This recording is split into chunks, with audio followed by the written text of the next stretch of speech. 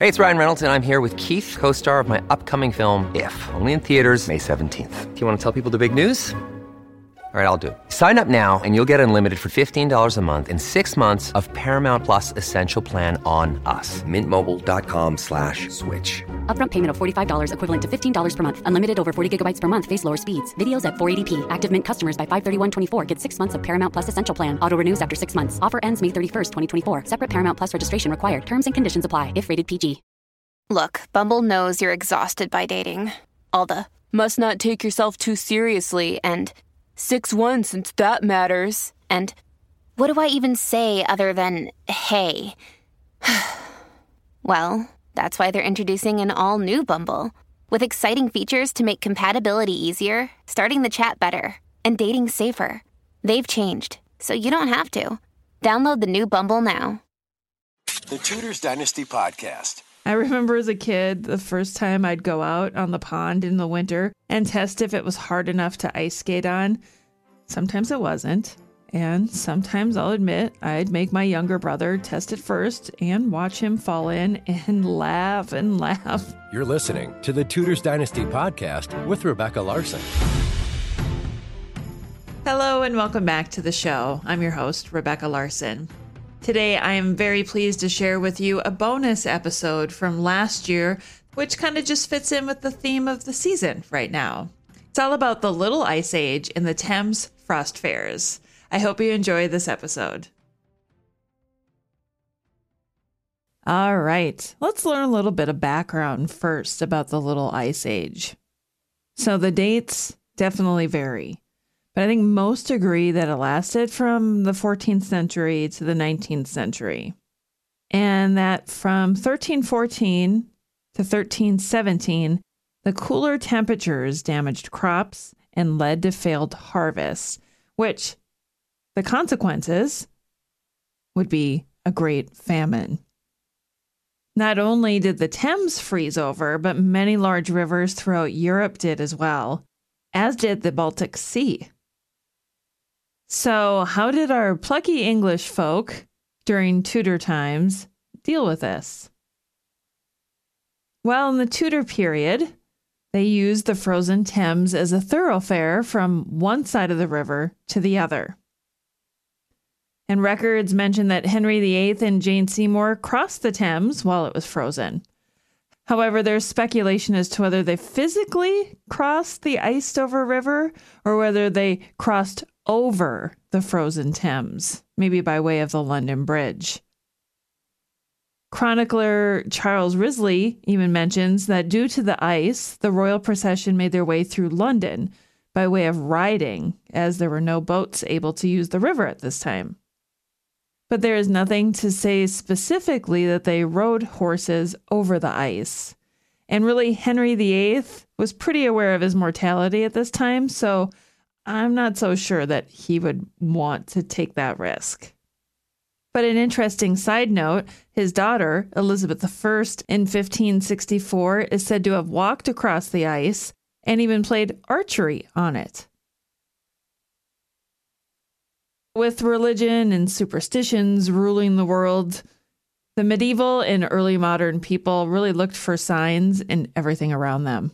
You can imagine what they were thinking about a frozen river.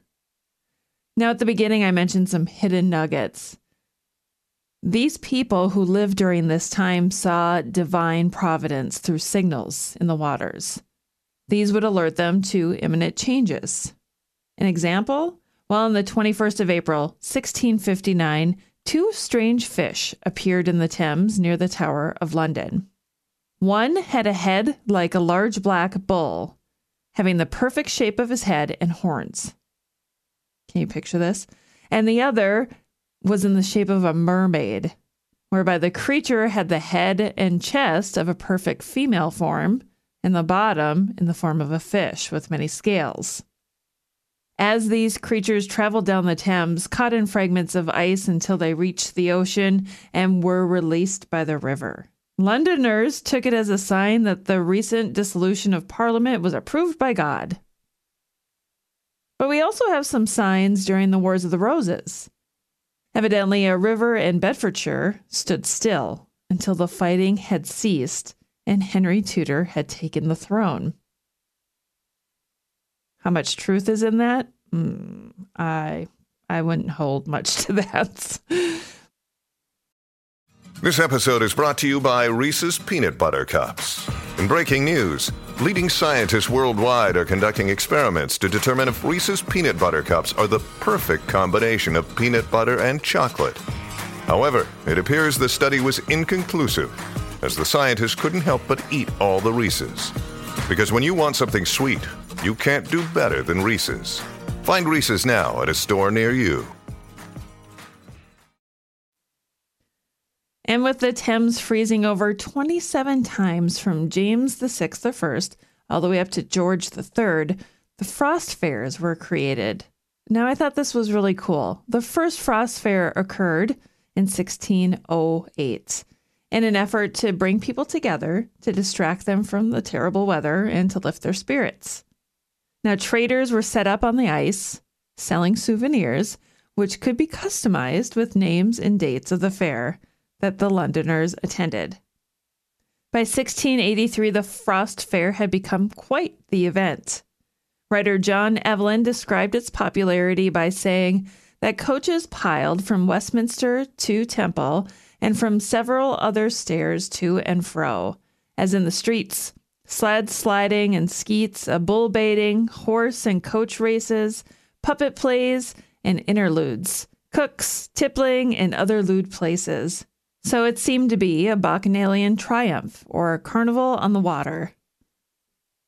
They even lit fires that sat within their tents, resting on top of the ice. Now, for those of us who live in cold weather climates, I think we can appreciate the effort that they put into this. I often complain that when our local Frost Festival, which actually is happening right now, I often complain that they don't have enough fun activities for me to enjoy. Instead, they have things like a chili cook-off or a quilt contest. And I'm like, can we have a snowball fight or maybe something fun? This sounds like it was actually a lot of fun, and what a great distraction for everybody. But as you know, playing on the ice is not always safe, is it? I remember as a kid, the first time I'd go out on the pond in the winter and test if it was hard enough to ice skate on. Sometimes it wasn't.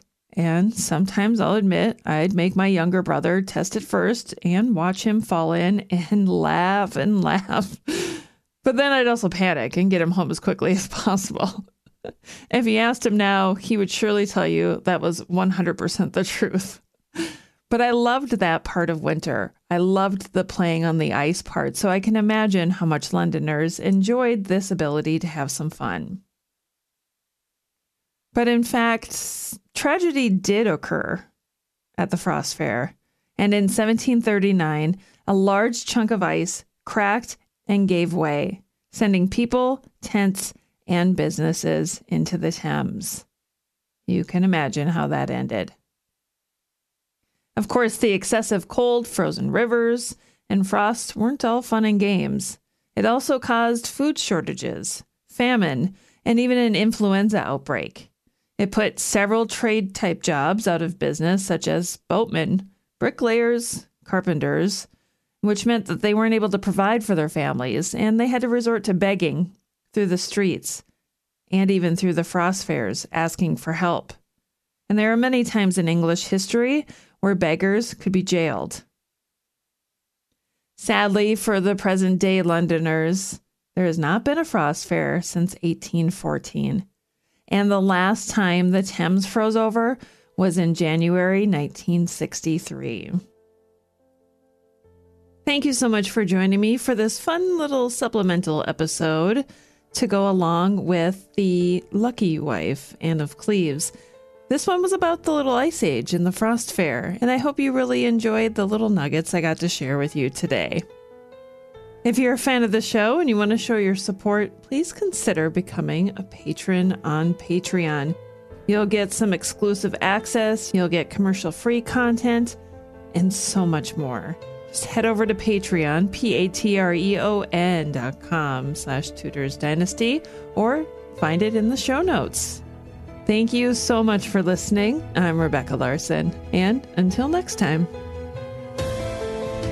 Thanks for listening to this episode of the Tudors Dynasty Podcast. You can follow and support the Tudors Dynasty Podcast on Facebook, Twitter, Instagram, and Patreon @Tudors Dynasty.